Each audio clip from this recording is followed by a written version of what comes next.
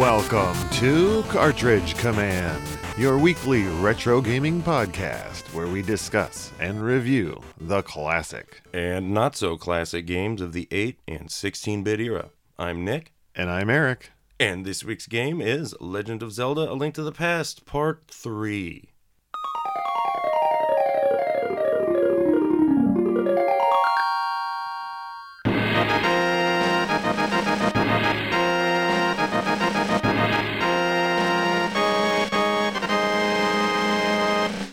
All right, Cartridge Commandos, we are here in Part 3, the final part of our series on The Legend of Zelda: A Link to the Past. Yeah, so if you're sick of hearing this episode start with that song, this is it, guys. You made it. I think I did a different one on last one, so don't worry. That way they're not too bored of it. Now, we have gone over many different aspects of this game. We've gone through all the items. We've talked about the general aspects of it, our favorite parts and things. We've looked at the manual. Oh, yeah. And we've talked about our personal history with it. We've made it through the first 3 palaces of the game. And now we find ourselves in the Dark World once again. Zelda has been taken away to some mysterious plane by the evil wizard Aghanim? Aghanim. Aghanim. What a mysterious name. Oh, he's a mysterious man, indeed. And so we continue our level by level here. After the battle with Aghanim concludes, you are thrust into the Dark World, and you find yourself atop a large pyramid, which, if you check your map, is right in the same location as Castle Hyrule, but in the Dark World. Yes. Now, you cannot go in this pyramid, at least not yet. No, yeah, correct. So you just want to get down from it, but there is a heart container right on the right side of it, so don't pass that up. Yeah, and I remember this was a spot where I feel like I was right at 10 hearts once I got that one, so that was about where I was, and if you can help it, you want to have 3 bottles by now. We might have talked about it in the past, but I'm going to reiterate it here again. It's an important thing to help you through this next chunk of the game. Yes. Now, right away, you are in the Dark World and can explore a little bit more, so one thing you might want to do is head over and grab the Quake medallion. Oh yeah, that's true. You can go all the way up and you just throw rocks in that circle up at where the waterfall of wishing would be, kind of. A rock that looks like a skull, right near the Zora waterfall. Yeah. Go grab it, man. It's free. And you throw that in there, and a catfish will pop out and give you the medallion. Very kind of him. Now, Zora's waterfall is this is, I think, the first time in the Zelda games, we didn't talk about this, that the Zoras are a friendly character as well as just an enemy. That's true, yeah.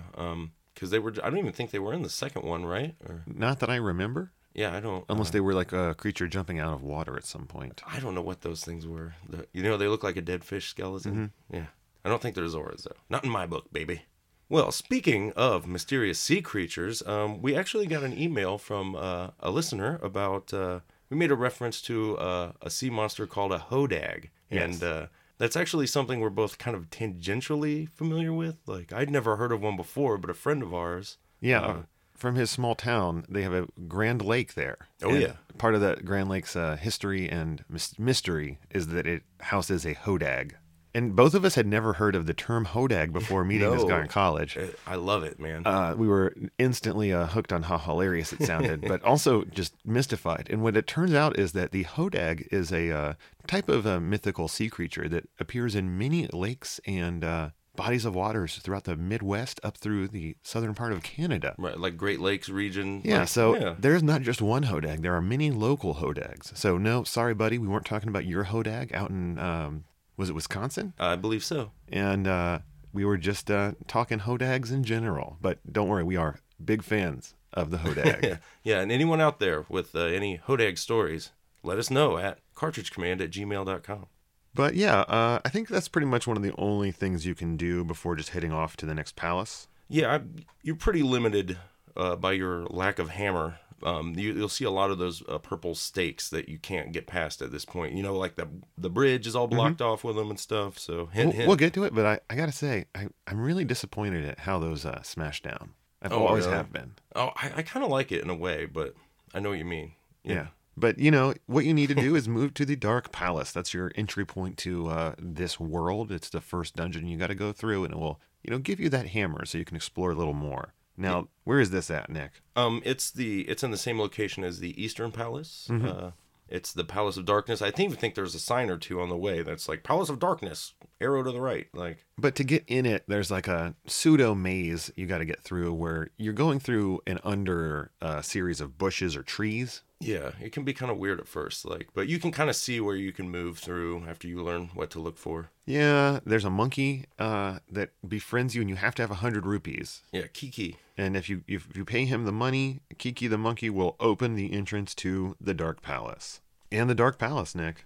What a palace. Yeah. What would you say the theme of this palace is? Well, I don't know. It's kind of tough to. This is your first like kind of gloves off dungeon. You know, like they use a combination of many of the little tricks you learned in the first three. You know. Well, definitely. It's the culmination of those first three. You get one of those little puzzle mazes with the braziers in the darkness. Yeah, and you'll see like weight switches, teleporters, red and blue crystal switches. Yeah, all of them come together. There is a fairy fountain in this level, so that's super handy. And as we said, the item you get in this one is the hammer. And that is totally necessary because there are just two areas that you must use the hammer on. What are they, moles? I always think of the whack-a-mole because it's like that little, it's a little creature. I don't know. It's kind of weird. Little pink creature that's like in this little blue square, and you just pound them down. They are animated. And that's a face on it, right? Like, that's what I thought. Okay. I think so too. I find it a little odd and a little disturbing, but whatever. And this is where you'll start to see a few enemies. You see those mini helmosaurs, and the turtles are in here, where once you get the hammer, you pound them to flip them over or, do damage to them. Yeah, now if you pound the turtle sword, you break its face mask. Is that the deal? I honestly just avoided them most of the time. I did too. I remember it. I didn't want to get that close. Yeah, those guys are a pain in the butt, man. They take off a lot of damage as well. Mm-hmm. So you are going down into the basement of the palace, or whatever this castle? Palace of Darkness. Yes, the palace. And basically, you're just pretty linearly making your way down after that first floor to the boss. And this boss is... Oh, yeah, the Helmosaur itself. Yes. Now, there are multiple ways of defeating this boss. But, of course, you did just get a hammer. Right. Well, I mean, so it's a large orange dinosaur-looking thing with a huge Protoceratops looking... It's gray, but it looks like a steel shield on its head, so to speak. And it has a long tail that it can whip around with like a spike on the end of it, spike ball. And it's shooting fireballs that will in turn, it'll shoot like 3 of them at a time, and they'll each split into 4, which will come out at angles. So watch out for those. Yeah, this boss is definitely a challenge. And it's your first real big challenging boss. Oh, yeah. It's got 2 modes. You got to break off this face mask. Now, you can do that with the hammer. It's what, 2 hits with the hammer? I think so. But my problem is, to get in there with that hammer, you are really opening yourself up to a lot of attacks. I usually just use bombs. That's exactly what I did. Because you can throw down bombs and run away. Yeah, or just chuck them at him. You have that option as well. Although I usually just laid them down in his path and tried to that was time it. My tactic. The throwing of the bomb, while it is good, that the timing of picking it up just is too much where I'm not in control of the situation. Gotcha. And but then, go ahead. I think it takes 4 bombs, though, to knock the mask off. Well, that's fair. Then it has a big green weak spot you can attack, I think, with your sword or whatever. Or yes. Now, it takes, I think, 8 sword strikes or arrows, I think, also hurt it. Yeah, I was kind of refreshing myself the other night before we talked about this I was watching a few battles, and I watched the guy use the bow on this guy, and I was like, well, maybe there's something, I just missed it before, so maybe there's something to check out there. Yeah, my only problem is, again, the bow's a little slow. Yeah. So, I probably would just go in there with that sword if I could. Same here. Once you have defeated the Helmosaur, you, of course, get yourself a giant heart container. Yeah, and now you have freed one of the descendants of the 7 maidens. Well, you get a crystal, and she is in the crystal? Is that how it works? Yeah, they're all like turned into or imprisoned in the crystals, I believe. You get a neat little, one of these mini polygons, It comes out, she tells you a little story, and then you're off. The sparsely used polygons are really nice in this game. You see them in the, Triforce, and then in these crystals. I think that might be it, though. Yeah, well, I mean, and they're smartly just these simple geometric shapes that are, Oh, yeah. they're not doing anything abstract with those. From there, you head to the Swamp Palace. Now, this brings me to one criticisms of this game is that the second half is pretty linear. Yeah, and there's a lot of things that are pretty like in this case where it's like there's no way to get past where you're supposed to be, like, and it's not just like some things just won't spawn until after you've beaten certain levels, so you can't like sequence break. Yeah, when you look at the map, it shows you all of the palaces you need to get to, but they do order them, and that order is pretty specific. There's only one you can go out of order to, Right. which we'll get there, but it does, it takes away a little bit of that freedom that the first one had, where, you maybe couldn't get through all of the dungeon, but you could go to a lot of dungeons whenever you wanted. Yeah. Now you have the hammer, which allows you free access to the entirety of the Dark World now, pretty much. Yeah, that's the big, now you can pound down those purple stakes. And a lot of places, they are hiding warp points between the worlds. Yeah, anything, not just stakes, but a lot of times you'll see, like boulders or things in that triangular pattern with another one in the middle that usually signifies the location of a warp. And as you're talking about those purple stakes, they don't pound down into the ground. They get squished as if they were made of like Play-Doh or clay. I know. I'm like, on one hand, I kind of like it because you can see where it's like perfectly smashed down in the middle. But And there's a little animation for it as well. Yeah.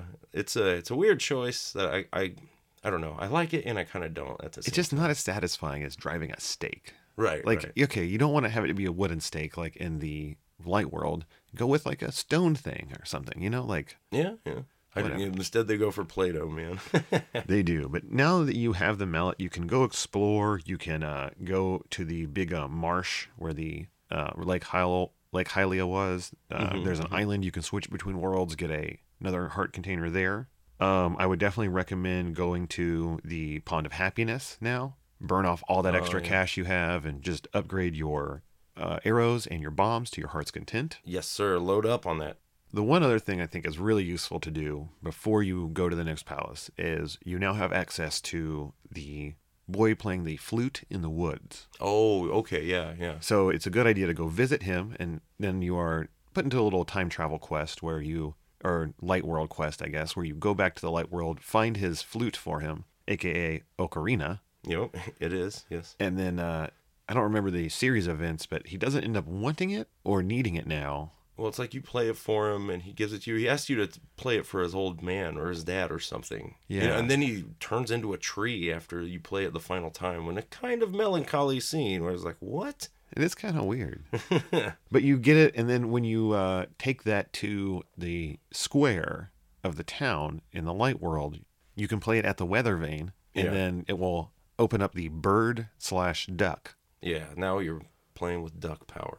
Yeah, which is your warp. You can now warp to many places around the Light World map. I mean, beforehand, there are those whirlpools you can warp between with your flippers, but there's only like 3 or 4 spots. I never really used them much because I didn't Never on purpose. I never really needed to. I didn't spend a lot of time, like, the map's not that hard to just run across, Exactly.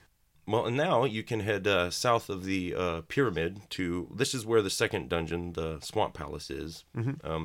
Along the way, you can head to the west and pick up the bombos by warping back to the Light World on top of some cliffs. It's a good idea to get that now because you're close to it. And you know where this next dungeon is, the Swamp Palace, because hopefully you've gotten a piece of heart container out of it. Right. In the Light World side of things. And this is where you'll start to... I think you get a message from Sahasrara inside where he's like, things in the Light World affect the Dark World too. So you have to go to the Light World, drain the swamp, then come back to the Dark World, and now, that one, you can go inside like one room and then... There is a large channel blocking you, like a hallway blocking you from the ladder across on the other side. And once it's filled with water, you can now swim in this channel to get to more areas of the dungeon. Yeah, it's one of the mechanics you're going to kind of deal with in this dungeon. And you know what? For a water dungeon, this is not too bad. There's not a lot of filling and dropping of levels. It's not too complicated. You're not like floating objects up and down and moving them, or it's just getting across certain areas. This is not Ocarina of Time's water level, for sure. The majority of puzzles in this dungeon do deal with raising and lowering the water levels into specific areas. And then there's also, of course, many more of those crystal switch puzzles. Yeah.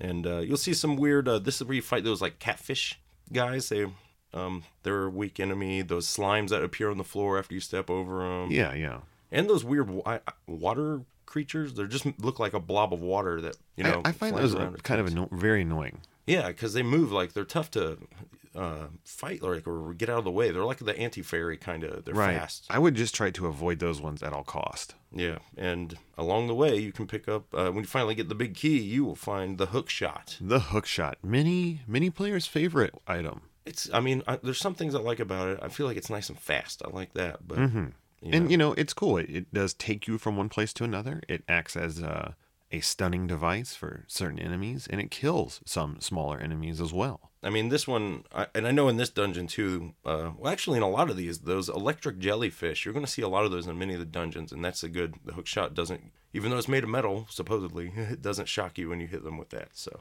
Yeah, that is definitely one of the better ways of killing them, because it's always long range. Yeah, insulated handle, I guess. Now, the one thing I had trouble with when using the hook shot is often, if I missed, I would hook shot into something that would then drag me right into an enemy or next to it. Or a pit or something. You're like, no. Yeah. So there can be problems on that side of thing. And then once you have the hook shot, that's what this whole level is after that. It's no longer filling water and lowering it. It's figuring out where to hook shot from one area to another to get around the remainder of this level. Yeah, all these elevated areas you have seen but cannot reach yet. And eventually you'll make your way down to the basement, and in the basement, you go through the boss door, and you fight quite an interesting boss. Yeah, I have this listed, his name as Argus, but I don't know if that's listed at the end, or whatever. Yeah, I've seen it as Argus as well, and that the little mini chunks of him would be known as Argai. Okay. Well, this is a big red one-eyed squid that's surrounded by these little, mini squid. It's more of a jellyfish. Or jellyfish. It's barnacles or something that float around. When you first see it, it's just a mass of red balls. Yeah, it's cloudy. You're like, no, what are they going to do? But of course, you have that hook shot, and if you hook shot one of those balls, it will come off of the creature, and then you can attack it. Yeah, so you're hook shotting this thing, pulling its barnacles away and killing them, ideally, before they get back, and eventually the cloud will you'll be working it down. I don't know how many it has, like 12 maybe? Or... Yeah, and all the while, it's moving around the room trying to hit you with its body. Yeah, and those things, I think, come out in patterns, right? Mm-hmm. Circular attack patterns. And yes. So, yeah, you just keep slugging away until eventually you've killed all of them, and then it goes into real, attack mode where it's hopping after you. You are wading through the water in this area of the dungeon. Yeah. And it's cool because once you've removed all of the Argus itself, dives into the water. Yeah, and now is, tearing around through it. It's pretty sweet. It's cool looking, but it's not hard at all. No, yeah, he bounces off you pretty. You get a good recoil after a sword hit, so it's pretty easy to stay out of his way. Yeah, it's again another point at which if you're using the spin attack, you've got your sword charged up. I mean, there's no chance of it even hitting you most of the time. Yeah, and it takes 8 sword hits at this point to destroy it, or 4 shots with the ice rod. Oh, nice. Okay, I didn't mess with any other attacks here, so good to know. Now, of course, once you have defeated Argus and the mini Argai that were swirling around it, you will get your heart container. You will get the second crystal, freeing yet another maiden. She will tell you some stuff. Every maiden has a little bit of exposition to give you about the story and maybe where to go next. Yeah, I wish one thing that would be nice is if they all had a name, like in Wizards and Warriors. Or you rescued Penelope. Or some. I don't know, whatever. But they all deserve rescued, names or not. They do. But after this, you are on to the third palace. This is the Skull Dungeon, which will be up in the... Skull Woods. Yes, which is just the Lost Woods of the Dark World. Yes. Much like the Lost Woods in the Light World, there are several entrances you can get into this area, and this actual dungeon has quite a few entrances. There's holes you can fall into. Yeah, it's a little confusing. Oh, yeah, at first you're like, what the heck? You're trying to figure out, when you look at the map, the auto map too, you'll start to realize where you can see all these arrow areas. Okay, I'm dealing with some weird stuff, but... So basically there's only one level, but it's broken into 2 parts. Yeah. Which is why it's confusing, and you do have to leave the dungeon to get from one part to another. Yeah, and it's the first big part has several entrances itself, and areas, there's there's they have those purple skull head entrances that you go into. Yeah. And sometimes there'll be holes in the ground you fall in, or you find one under some bushes, and different spots to land in while you're. Although this is really a dungeon that if you know what you're doing, you can zoom in and out real fast. Yeah, you can skip through a huge chunk of this dungeon. You just go in, grab that big key so you can get your. This is the fire rod, right? Yeah, this is where you get the fire rod. So I think we misspoke in an earlier episode, in episode 1, and said the fire rod was in some other dungeon. We got them swapped, the fire rod and the tunic, perhaps. But who knows?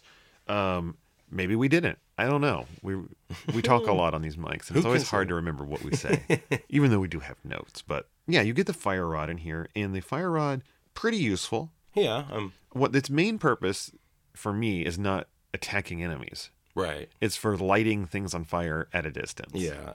Although this dungeon is where you're going to see a lot of mummies who are tough as nails, and the fire rod tears them up pretty quick. One hit. Now, I will imagine have to say, bombos would do the same thing too, but I didn't really experiment here. This dungeon is pretty rough. The enemies in it, I thought, they hit really hard. And I died a ridiculous amount of times. I'm not even going to lie. Like at least 3 or 4 times. Well, there's some tough rooms, man. Just trying to get into the first push of the dungeon, Well, you get a lot of these, lighting torch puzzles, the star floor puzzles. There's holes, but the whole time you're also getting those Wallmaster hands are coming down. And that's why those Wallmaster hands in this level, God, they are relentless. Yeah. I don't know how many there are. They may be infinite, but I've killed at least 3 or 4. They seem infinite. In a room. I don't ever seem to be able to get them to stop, but.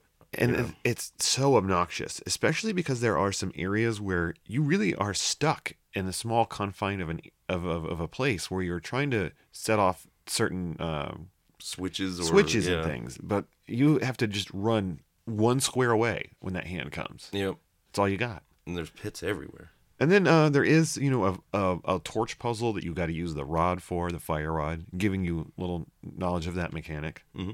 But yeah, man, I found this dungeon to be actually pretty rough. To me, this was the first big stumbling point for me in terms of difficulty. Dungeon I put a lot design. more time into this one than a lot of the previous ones. But this is where, eventually you'll exit and then re-enter, and that there's a much larger purple skull. It kind of looks like a bug, and you use the fire rod to burn away part of it. Yeah. And you head in, and that's where you'll get down to the boss fight. Yes. With Mothula. Yeah, this is straight up Mothra. Yeah. But this is a deadly one because you're on a conveyor belt floor, which is lined with those traps spike traps are moving all around. Yeah, man. Again, this is part of how I felt about this whole level being a lot harder, is that this boss fight can be pretty hard. Just from the dangers of the room. Yeah, well, and you got the moth flying around shooting its triple spread of rings. Now, if you touch the moth, that's 2 damage. Yeah. It takes off a ton. So, did you get, or could you get the Staff of Burnham by now? Because this seems like a fight it would really be good at. It does, but I don't remember if I did or not. I feel like, okay, what about... Did I mention it in last week's podcast? I'm not sure when you said you got it, but because I never used it, so I was just thinking, retrospectively, I was like, I bet this would be a great spot for it if you can even get it by then, but I don't know that you can. I was just curious, but... I do know that 4 hits with the magic hammer will defeat this boss. Whoa, really? If you've got the cojones to get in that close. Well, when I was touching back up, I didn't do this. I used the fire rod a little until I ran out of magic, and then sword, but the good bee is really useful here. Oh. It'll just fly around and keep it, when I was watching videos... I think I lost it by this point. Yeah, this dude, it tore it up, and you can just concentrate on dodging pretty much while this bee is just beating up this Mothula. I think if I go through this game again here in the near enough future to remember that, I will totally try the good bee trick on this boss. I want to try the bee on everything, man. It's really fun. The problem is you just really... The downside with the good bee is you got to always catch it again. Yeah. So it's kind of a pain in that aspect. 'Tis true. Because, you release it with one thing, then you got to go switch to... Yeah. The bug net. Doing some administrative work there. Truly. Now, like we said, 8 hits, 4 hits. That's really not a ton of hits because there's only the one form of this boss. It's just a very offensive. And while it flies around, it shoots out some ring beams. But that's it. Not a lot of things going on with this guy. He does look cool. Yeah. I mean, because he looks like Mothra. Right, right. So if you like colorful moths, you'll like this boss, and you'll probably be sad that you killed him. But don't be, because now you get to move on. Well, you get your container. Yeah, crystal. Maiden's free. Yep, yep. And now we get to move on to the Gargoyle's domain. Where does the Gargoyle make his domain? Well, it's in the town, actually. What? I'd seen this as like, this is, you might hear some stuff too. I think one of the villagers, maybe in the Light World, they talk about, they're like, there's a thief named Blind who used to have a hideout. Yeah. So, I don't know where, okay, I don't know where you get the clue about, you have to go to where the weather vane would be in the Light World, but you're in the Dark World town, and there's a statue of a gargoyle, you pull on his trident, and it opens this gate. Yeah. I remembered this from before, but I have no idea where you get this clue. I don't either. Know if there's got to be someone, I'm assuming, in this town, or, but either way, this is an interesting dungeon, because this is where you have several huge rooms, right? They're all connected with, you know, you have different heights, and you're going up and down. You'll be fighting those weird, like, I'm assuming they're horse heads? Yes. Like from Zelda 2, that's what I always... And it's cool because the way it's designed are not only are these 4 big rooms vast, they're connected and they're set in a grid to where it makes it almost feel like one giant room. Yeah. And you have to, like, some places bomb through. You're zigzagging in and out of these rooms to get to different areas of them, the connected ones, to get through. Now, this is also one where you can get kind of turned around a bit. Yep. There's a lot of exploring that if you don't take just the right path, you can have to backtrack a little bit and figure out where you're at. Just because, the way these rooms are set up, you can see a lot of it, but you can't always get to a lot of it. Yeah, and you have to watch out because there's a lot of... you'll be walking underneath pathways, so you can't see, and you can't see the monsters underneath, so beware. Now, another cool thing about this level is they use a lot of really cool lighting effects from windows and whatnot. Yeah, yeah. It plays into the story of this level as well. Sure, because, you'll be going around, you'll see, Stalfos slime, the horsehead guys and stuff, and the big treasure as you battle your way through and get the big key and stuff is the Titan's Mitt, but the real mystery is that, you'll be fighting your way down to the final, the bottom of the dungeon that's where you see the maiden there. Yeah. With no boss. Which doesn't seem to matter, but she asks you to, like, take her out, or... She says something about the light. Yeah, and... She wants to see the sunlight. Now, if you're me, who is dumb, I thought...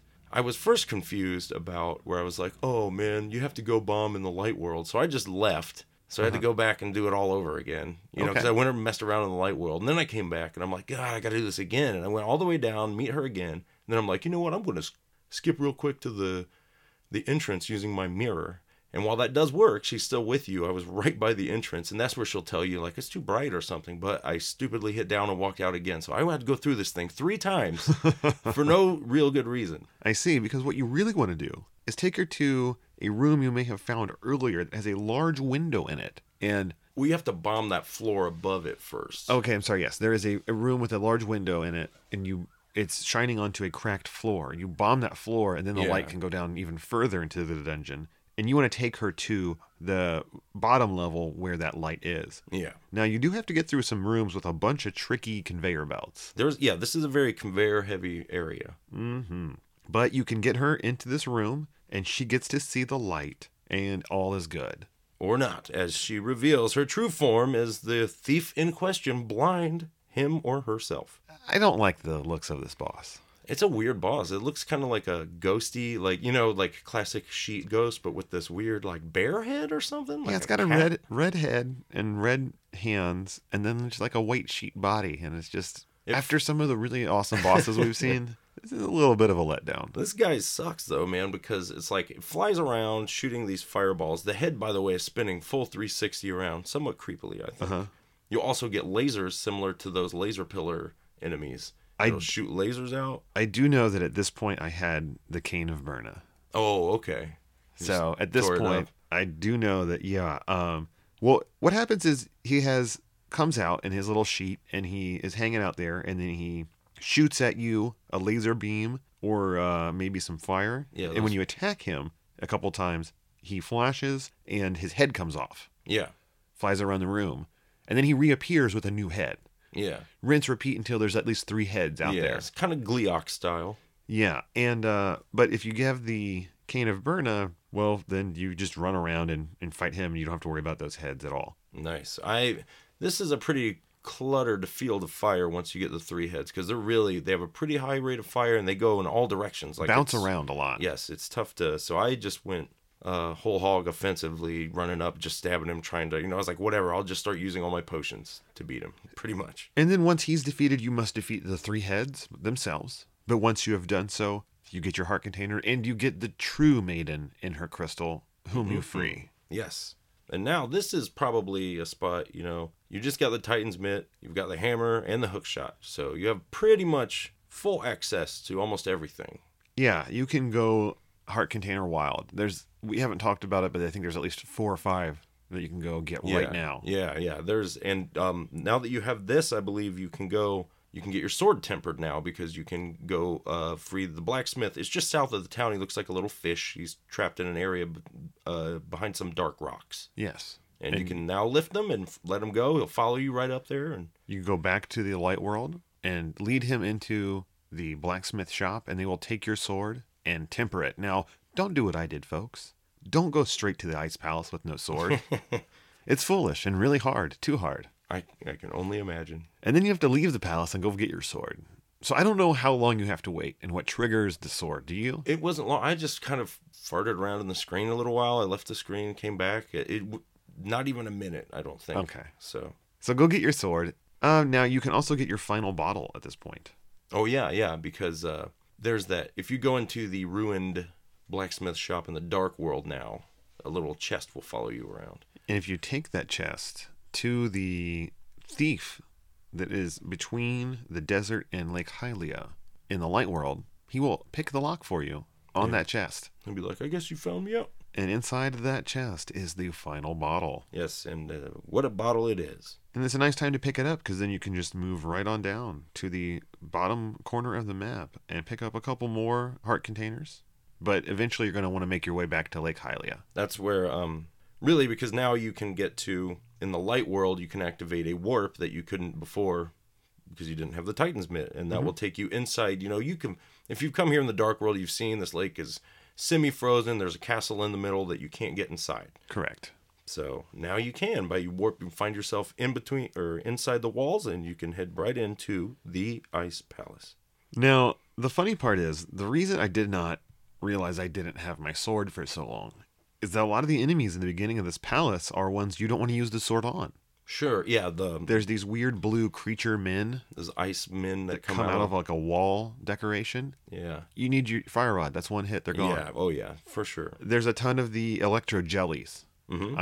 I'm hookshotting all those. Those weird crocodile things. You'll see a lot of those. That's what I think that those green guys with like beaks. I don't know what they're supposed to be, but they usually will be in like a line or something, and they do those slide attacks on the ice floors. Crocodiles. I always thought of them as like a Disney duck version of the creature from the Black Lagoon. I can see that. I have no idea, because I was like, nothing I can think of makes sense in an ice world. So and you finally encounter some slimes or whatever they are. And as well as this will be the first time you'll see the Stalfos Knight. Yeah. They fall down from the ceiling. Those guys. Ooh. They assemble. You can't hit them. I mean, you can hit them with your sword, and they'll just kind of crumble, and then you got to bomb them. Yes, and if you don't, they'll just get right back up again in a few moments. Yes, they're jerks. Now, is this also the first level where we get the Mario fireball twirling I'm not sure things? if it's the first That's one. That's a horrible description, by the way. Well, no, I'm not sure if this is the first appearance of the fire chains, but it may be the worst one, because I made a note that there's a lot of these going on in here. Yeah, so it's your standard Mario fire chain that spins around, and they just make life really painful. Well, in some of these areas, you're going through a small curvy path that's a pit that you can fall off the edge, and you're trying to get through super fast. Did we mention that a lot of the floor in the Ice Palace is made of ice? You might be taken by surprise. And therefore, it does have a bit of a slippery texture, making a lot of these areas very hard to get through, because you can't just turn on a dime on this ice. You do a little skid and slide. One bonus with the hook shot is that while you're being pulled, the fire won't hurt you. Oh. So that doesn't always play up here, but there are some spots in later levels where you can just chain your way through one of them so you don't get hit, but I don't know if that's here.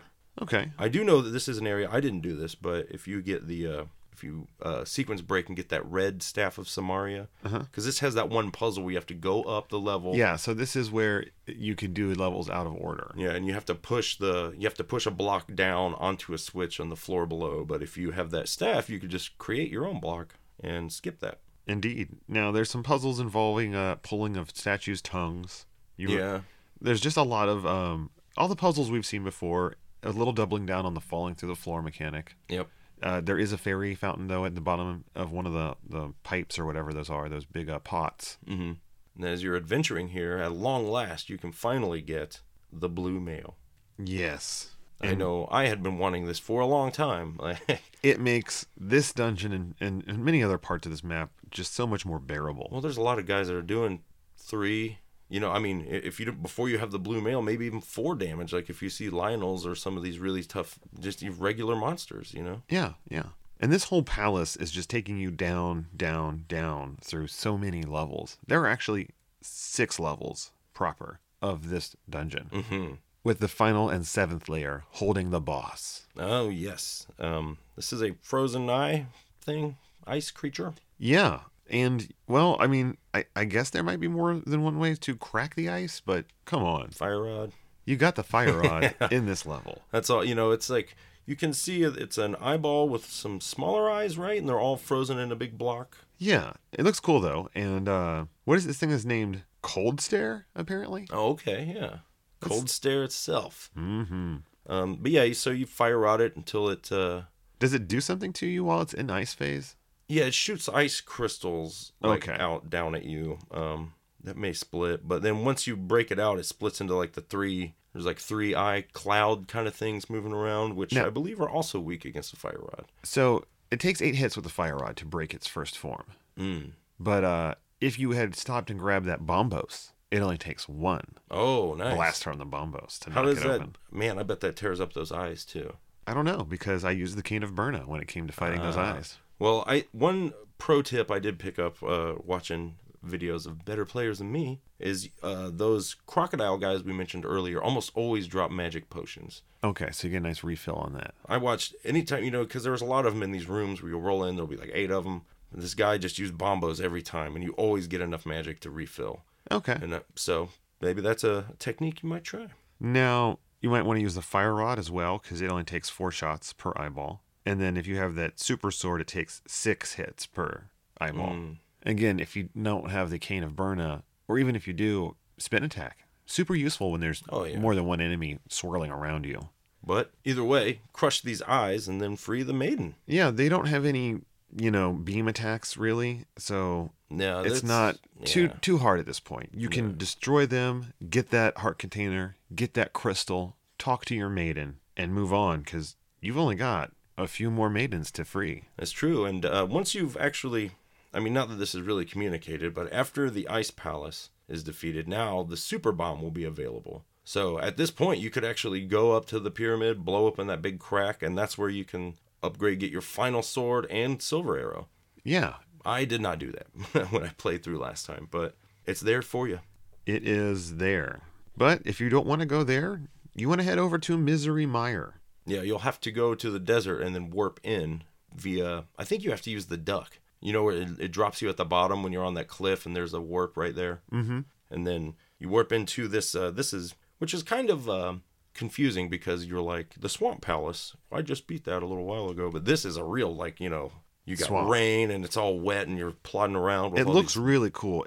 To me, it looks like if Swamp Thing, took over an area. He's like, this is my land now. All these brambles. And even the entrance. Well, you get to the entrance and you can't get in. Yeah, it's locked. There's you'll see a familiar looking icon indicating the ether magic. And there's a guy who gives you a clue too up in a cave. Who's like, the water or all this rain and weather is because of evil spirits. If you could move the air, and you're like, okay, whatever. Ether. Use it. Lightning comes down, electrifies the land, and rising from the swamp is Swamp Thing's head itself. Yeah, and there are actually 2 other entrances that don't go into the actual dungeon. They might look like they do, but one of them is just a fairy, and the other one is a heart container puzzle. So, but both useful. yeah, so hit those guys up. And then make your way down into the mire. Oh, yeah. Now, this is another dungeon that has a lot of optional rooms, so you can really skip big chunks of this level if you need to.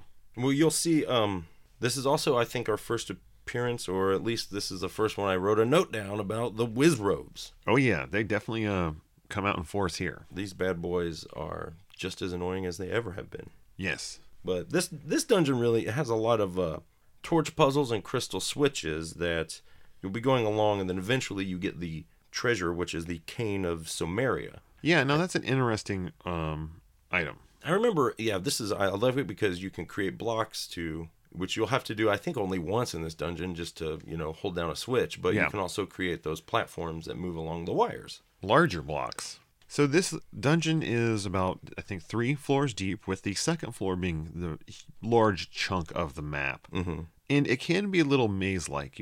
There is, of course, this one big central room with about 4, or actually I think it's like 6 doors coming off of it. So you're going to find yourself coming back into that room a lot. But eventually you'll make your way down to the final basement area and the boss of this creepy level. And it's a creepy boss. What, this eyeball swarm thing? Yeah.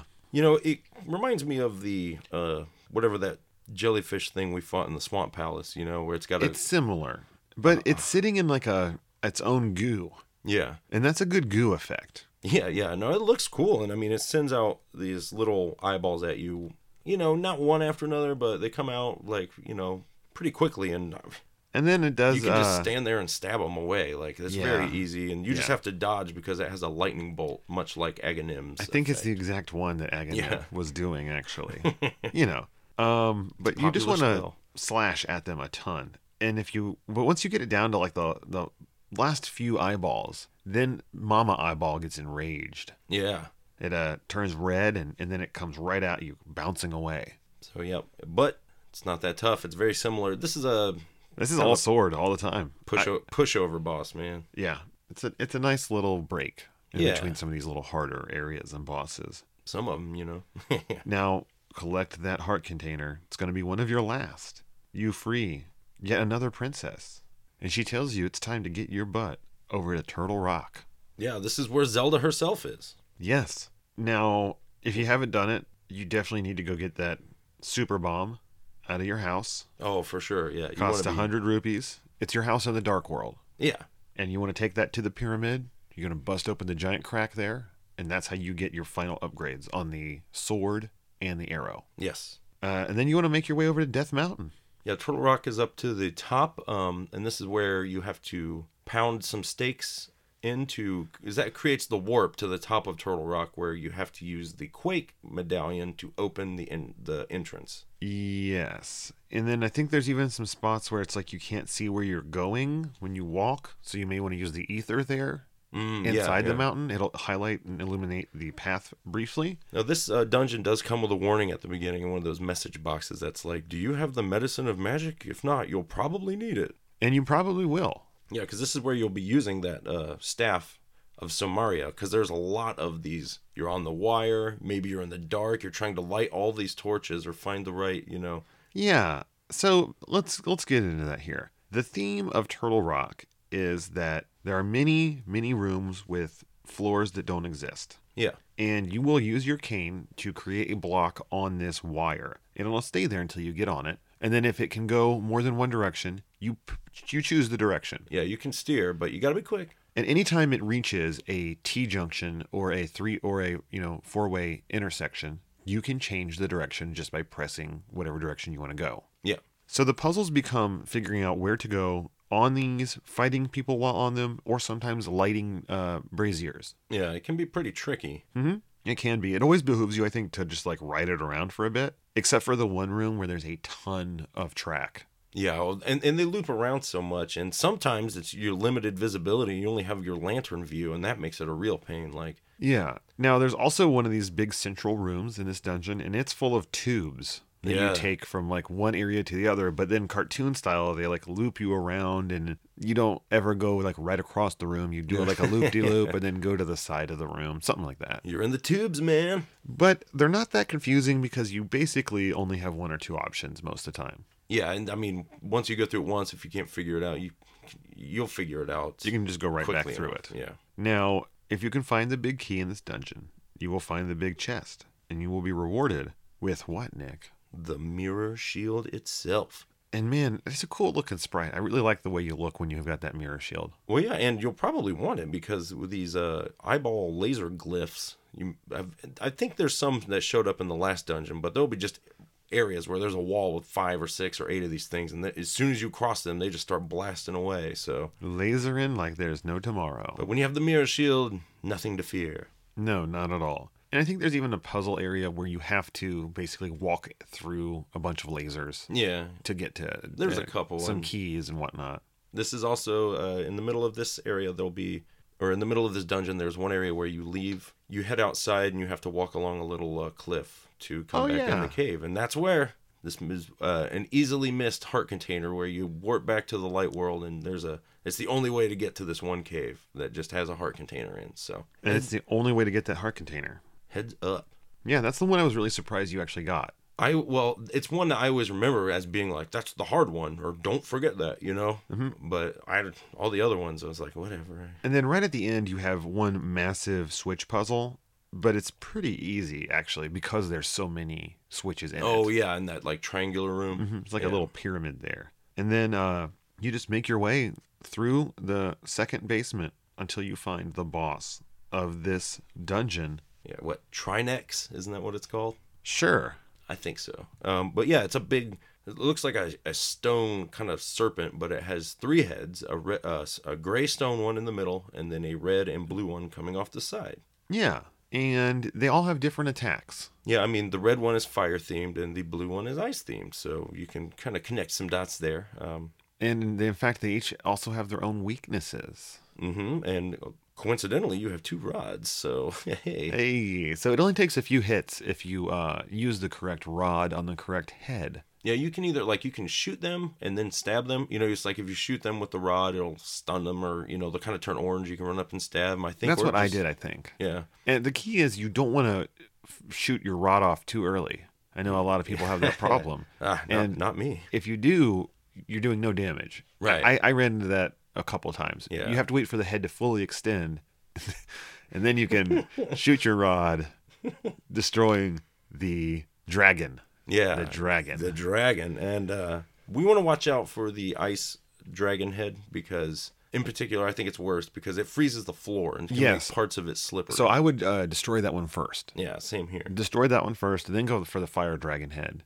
Once you've destroyed those 2 heads, though, what happens? Well, the stone center goes into attack mode and starts shuffling around the room, slithering at you. It has some pretty gnarly extend on its neck as well. Yeah, there's a thick part in the middle of it with where its weak spot is that's glowing, and that's where you want to hit it. And again, you probably might be easier ways, but oh yeah, I bet that's nice. You just run right in there and slap away. I usually just tried to spin sword it when it would go by. Okay, not too tough. No. Really, the tough part is just getting to grips with the very beginning of the battle. The first time you go, you may die just because there's so much going on right away. You do have 3 heads attacking you. But if you know what to do, you can clear this guy out no problem. You will get 1 more heart container. Hopefully now you are at full. Yeah. And you get that final crystal, freeing the Princess Zelda herself. Game over. Oh, not quite, my friend. What? Well, there's a big glowing tower nearby at the top of Death Mountain in the Dark World you might have known. Yes. Or noticed. That's Ganon's tower. Okay. And if you head over there now, you'll see, the crystals come out a little bit, and you get a little effect. Yeah, they come out of you and make like a little ring. They all power up and then unlock the gates to this tower. Yeah, it stops glowing. A little stairway opens, and you head right in. Well, you find yourself now deep in Ganon's tower, and wow, this is quite the level. Yeah, it's the last one. You've got 7 floors, and the first floor is bigger than most other dungeons you've ever dealt with. It's massive, man. It is huge. There's so many places to move around, get lost in, but also so many places to ignore if you really know what you're doing. Well, and this tower has, you're going to see every kind of puzzle and stuff you've dealt with before. Invisible floors, tons of conveyors, torch puzzles, bombs, all this stuff. Like, they're using it all against you. So you got to be ready. Yeah. literally every single thing you've seen, especially the things you've seen more recently. But I mean, as you battle your way up, you will fight 4 familiar bosses. Really, there'll be the pendant bosses come back. You fight the Yeah, those old foes. not two. They're much easier now. Especially because I think they're the same strength they were before. Yeah. And you are now like a god among men. You've got your tunics rocking. You've got your sword at its max, hopefully. Hopefully you've got those arrows of silver. So you just got everything at point. Oh yeah, you can tear up the Armos, the Landmalas, and the Moldorm. And you're going to be fighting all of them. Everyone's going to come out of the woodwork in this place. And along the way, you will find the red mail, finally. Finally get that red mail. You know, I guess too little too late. No, you still need it. It's still nice. But that's still on that first floor. And then you got to make your way down. You know, there's a 3rd floor. There's a 4th floor. And these floors, you've got more of the crystal switch puzzles. You've got a bunch of... It's all there, man. Is that ice? Yeah, I think there's ice floors, collapsing floors. You get conveyor belts again. Then we go through those old school bosses. Floor after floor. Up through the 6th floor. Finally, you'll make your way to a hallway on the 7th floor. And this is it. Braziers line the path. You go through the door with the big key. And it is a beautiful velvet-lined room. Yeah, you can styling, see man. The light coming in from the windows on the left. And now it's time to fight Aghanim himself. Part 2, yeah. Yes, a little harder this time. Yeah, he splits into 3 as 2 false Aghanims that shoot at you still. And only the true Aghanim will be hurt, but he can be hurt by any of the 3's projectiles. Yeah, so you do get some extra chances to get him. But this is where that angling comes in real trickily. Yeah.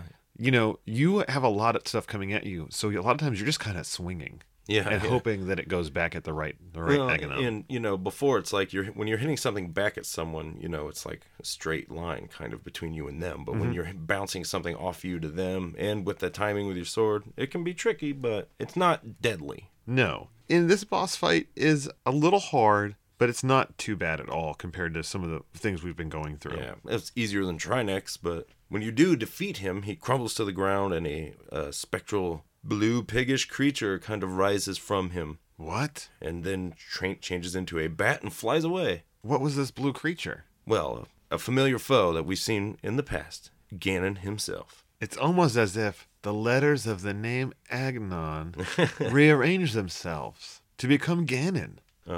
Yeah. How are we ever going to catch up with this bat? Well, you whip out your trusty flute and Ocarina. and summon your duck and fly it to the pyramid. And this is the only time you can use it in the Dark World, or could you warp with it? No, you can never use it in the Dark World. Okay, that's what I thought. I was like, I thought for a minute, I was like, wait, have I been walking around the whole time in the Dark World when I could have used the duck? But yeah, so this time the duck comes to the Dark World and flies you straight to the pyramid, where you see a huge hole where Ganon has, dove through the peak of the pyramid. Yes. And then you stand there at the precipice of this cavernous hole, and this is your last chance to do anything you need to do. I don't think you can actually leave this spot. I don't know, yeah. But if you need to save, this is where that save will begin, I think. Yeah. And you jump down. You jump down into this hole for your final confrontation. The final fight with Ganon. Now, there are no levels here. Now, you're just in a room, which I think at the beginning he just... he flies around, he throws his trident around at you, he makes fire circles and fire birds he shoots at you. Yes, I always thought of those as fire bats. Oh, yeah, bats is probably a better... Come on, those are cooler than birds. What about ducks? Ducks are the coolest? So yeah, he is teleporting around the room, but not like invisibly. He does that like speed multiples of himself teleport. Shadow. He throws a trident, and he has this ring of fire that turns into bats and chase you down. But he also is doing a jump every so often. I think it's when you hit him so many times. Yeah, after a certain point, he'll start doing the stomps where he's like breaking the edges of the floor off to where you can fall down and you'll have to... each stomp destroys one edge of the floor, starting with the top, then the right, then the bottom. But once the left side is gone, then the 2 braziers that are lit at the bottom of the screen go out. Yeah, and he taunts you with some. He's like, see if you can find your way through this trick of darkness. And it's like, oh, you really, really tough. I like the braziers, and he's back. Right. Now, there is a little trick you can do. If you time things correctly, and it's really split timing, but I did manage to do it. If you have your lantern out, because it's the quickest way to do it, when he's doing his jumps around, and you can get him to do the fourth jump and light the brazier as soon as it goes out. Yeah. Before the second one, the right one goes out, the left one will stay lit the entire time. Oh, really? And then you only have to relight one of them. Or I'm sorry, the right one will stay lit the entire time. And then you only have to relight the left one when the time goes out and it's time to relight them. That's awesome. Yeah, it makes it a lot easier because, that saves a lot of running around. And it lets you get more hits in on him. Yeah. Per rotation. I mean, he's pretty chill anyways, because you just keep those torches lit, and then, he'll land. You hit him with your sword, he'll turn blue, switch over to your bow, blast him with a silver arrow. And then I don't know how many hits, like 5 maybe? 6, something like that. Yes. I didn't think it was too much. I was 4 times. not the hardest boss in the game. No. And then once you have hit him with the 4th arrow of light, he is destroyed, and a beautiful doorway with light coming through opens in front of you. Yeah, you head through and you're in a kind of mystical chamber, and the polygonal Triforce float in, and Looks super awesome. you get a lot of story text where it talks about wishes and the powers of the Triforce and such. Yeah, you get a nice little cutscene, and then you visit with all the people that were important to the story. Well, this is and I was thinking about this when I beat this last time, because the boy with the flute comes back. He gets turned back from a tree. Your uncle isn't dead. Like, where I'm like, this is you wishing them all back, you think? Oh man, I don't know. Or do you think it was just they weren't dead? Or, you know what I mean? Like, this would have happened either way. Man, I think you may be right. Just because they really lay it on pretty thick with the wishes and desires of the person with the Triforce. In the final, you know what I mean? Like, so this is like a Captain America getting his hand on the cosmic cube situation. yeah, I guess. Turning everything back to normal plus a little better for those that were hurt. Yeah, I mean, but yeah, it goes back and touches with just about everyone you've ever met. The bug catching boys feeling better, And it gives you a little something. It's not just showing them. It's like a little ending to their story or a little humorous anecdote, which is really cool. I love that a lot. And it's like it shows you returning the Master Sword to the Lost Woods, and it's really cool. Yeah, you go back to just about every little spot. It's for me, for a long time, was one of the high watermarks of video game endings. Agreed. You get a full set of credits while that beautiful Mode 7 Triforce is rolling around on top of them. Yeah, it's lots of classy way to go. You get the end, and then that's it. You have to do a reset yourself, and if you continue your save point, it starts you right on top of that pyramid. Okay. So, cool. Ready for that final fight.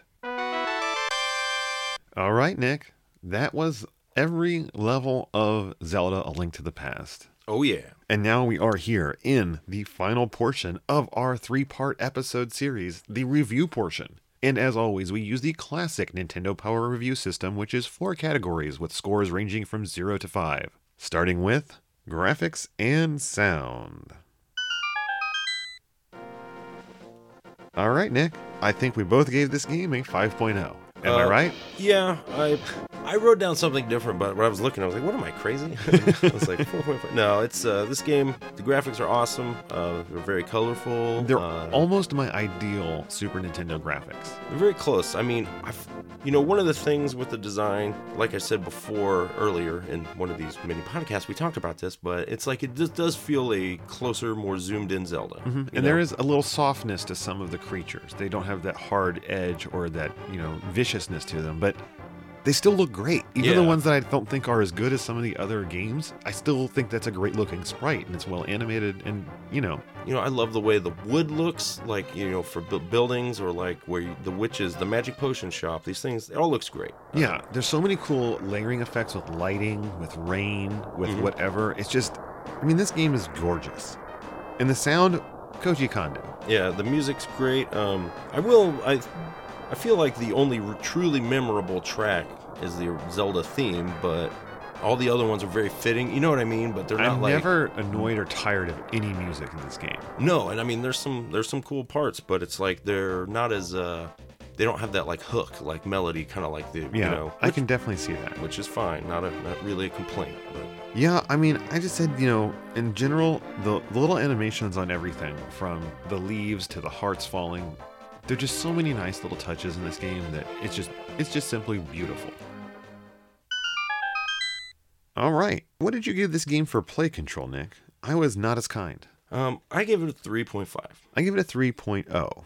I said, and I say this a lot, the game doesn't ask much, and I can do a lot, but when many enemies are around, it can be hard to time things right and get exactly where I want. Yeah, I feel like you lost a little bit of a Twitch sword play from the first one, Well, and the fact that you're not in a square gridded system anymore as rigidly, it just makes me less accurate. Well, and it's like your sword, it's a slash, and it takes longer. It's not one frame appearing, Right. But and the big thing too is it's like you get a lot of items, and you can map them to a button, but it's like, could I map a few more to some other buttons, or get for a crying ring? out loud, really, I just want the L and R buttons to cycle through my items. Yeah, why can't I toggle through these? But that being said, it's still I never found myself like out of control, Yeah, agreed. Okay, Nick, I rated the challenge factor of this game at a 3.0. Okay, I give it a 2.5. I said it can be hard, but there are so many different ways to soften that hardness. Yeah. There are bottles, fairies, and what is a pretty generous continue system. Yeah, and the bosses aren't that tough to begin with, and then going back through it now, I'm finding more weaknesses or things that I'd never tried before. That I'm like, if you're really stuck, I'm sure you could figure some things out. For me, it's not the bosses so much. I just think that a lot of the levels themselves, the dungeons, can be a little grueling. There are many that have enemies that take off so much damage, but the key is whenever you're getting beaten too hard, you can always leave, ferry up, maybe grab some heart containers you missed, and then retry it. I mean, yeah, if you can just get the big key and then come back, you've already done most of the work, Exactly. And finally, Nick, we have theme and fun. 5.0. I again gave it a 5.0. That's right. This game is almost perfect. Mm-hmm. But, later dungeons retread a lot for me, and there's some weird difficulty spikes in said dungeons. Yeah. And for me, those are just like the small things that keep this game from being like the game of all time. Well, this is the game where it's like, I loved it when it came out. I still love it, but it was also a slight disappointment because I could see, I'm like, you're getting away from things I liked about the original Zelda. Yes. It's still close, but it's different. It's going to keep moving. And I feel the same way. It's still a masterpiece. It's just, I'm like, maybe not my perfect game, but it's great. With time, I've been able to appreciate it even more now that I can separate myself from those childhood feelings of betrayal. Right, well, like, you didn't make the game I wanted. Exactly. And again, this game is, like you said, a masterpiece. Which brings us to our final question. Should you play this game? I think everyone should. Yeah, if you are a fan of video games, this should be one of the ones you have played. And if it isn't, well, I wouldn't say shame on you. I say, well, congratulations. You have an awesome game to go enjoy. Yeah, and this actually might be one of the best spots to start if you've never played a Zelda. Yeah, it's pretty friendly. It's beautiful. It's fun. And it's just got a lot of charm. This is definitely a great place to begin your adventures in Hyrule. Next week's game will be River City Ransom for the Nintendo Entertainment System. So find a copy of that game any way you can. Grab your controllers and play along, friends. And as always, feel free to contact us at cartridgecommand@gmail.com and we'll email you back. We will. You can also get in touch with us on Facebook at Cartridge Command. A lot of people like to give us a shout out there or make a comment or two. We read those as well. Any Hodag stories out there? Let's get together. Let's talk about this. Now, you can also send us your Hodag sightings on Twitter at Cart Command. And, of course, we must always make sure to thank our wonderful supporters on patreon.com/Cartridge Command. For it is they that make this show possible. Yeah, the few, the proud, the patrons. Thank you so much from the bottom of our hearts. And, as always, Cartridge Commandos, game on!